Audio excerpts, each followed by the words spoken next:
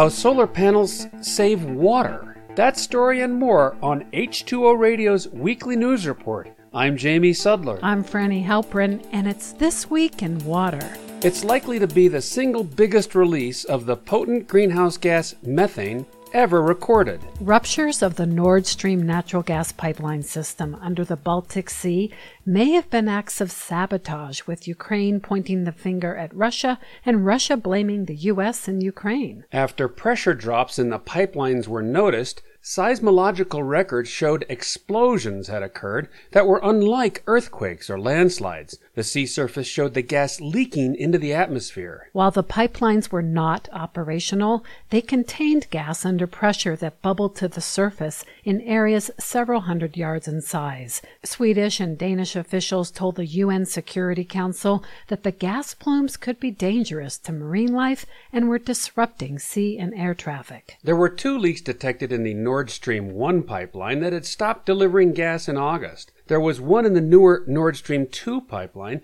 that had not gone into operation. Just how much methane has leaked is not yet known, but could be the equivalent of the annual carbon emissions from 2 million cars. After Hurricane Ian hit the U.S. last week, killing at least 67 people, there were forecasts that record river flooding could continue this week in parts of Florida.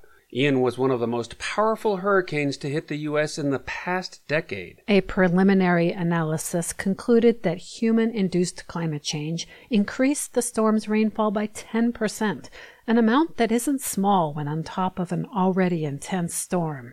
If there's 1 foot of rainfall in a day, the researchers say an extra inch or more can amplify the impact. Global warming causes the atmosphere to hold up to 7% more water for every 1 degree Celsius of temperature rise. All that moisture can be released quickly, flooding cities and filling rivers. Ian intensified rapidly from a tropical storm to a hurricane in less than a day, becoming close to Category 5 strength. The same intensification occurred last year with Hurricane Ida, which devastated parts of Louisiana. According to NASA, Hurricane Ian moved over an abundant fuel source in the Gulf of Mexico, where sea surface temperatures off Cuba and Florida were above long-term averages. Records were set for the highest storm surge ever recorded in Fort Myers and Naples, Florida. By now, you might have seen the viral video of a shark swimming in a flooded backyard in Fort Myers, but generally speaking, sharks and other marine life evacuate long before a storm arrives, according to Bradley Strickland at the Virginia Institute of Marine Science, who studies aquatic animal responses to hurricanes and climate change. He told Popular Science that while some animals are better equipped to ride out hurricanes, sharks are among the best. The creatures use their sensitive inner ears to detect a gathering storm's barometric pressure changes and start heading for deeper water. Given that some can swim up to 45 miles an hour, they can easily escape. That is, if they choose to. For some larger predators like tiger sharks, hurricanes can be the ultimate smorgasbord to chow down on dead birds and fish. For animals that can't relocate, finding shelter may be the only option. Sea snakes will seek refuge in volcanic rocks, and alligators will likely hunker down.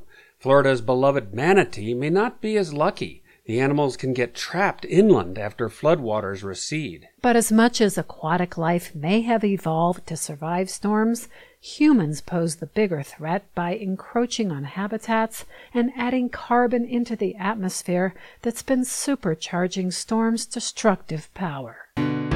And finally, if you have rooftop solar on your house, you might have installed the panels to produce clean, renewable energy. But did you know you were also conserving water? Energy production in the U.S. consumes nearly as much water as the agricultural sector because it takes volumes to mine and burn coal, frack and pump natural gas, and cool nuclear plants. But solar panels, once they're installed, it's zip, zilch, zero, not a drop. That's according to a pair of Duke University researchers who did the math. They say an average U.S. household with rooftop solar may reduce the need for over 16,000 gallons of water per year to produce energy. The authors estimate that the current amount of rooftop solar represents a savings of 99 billion gallons a year, the equivalent to around 4 days of California's total water usage. And as solar installations grow, so too will the savings. The study compared water consumption for energy by state and found New England would benefit by converting to solar because they don't use electricity for air conditioning and tend to heat their homes with oil. Arizona and California, states that have water shortages and a lot of sunny days, would also be big winners. Water use is only part of the picture, however. Contamination from mining, oil spills, and coal ash disposal reduce its availability overall, meaning the water footprint from fossil fuels is larger than we think. That's it for This Week in Water. Thanks for listening, and we'll see you next time.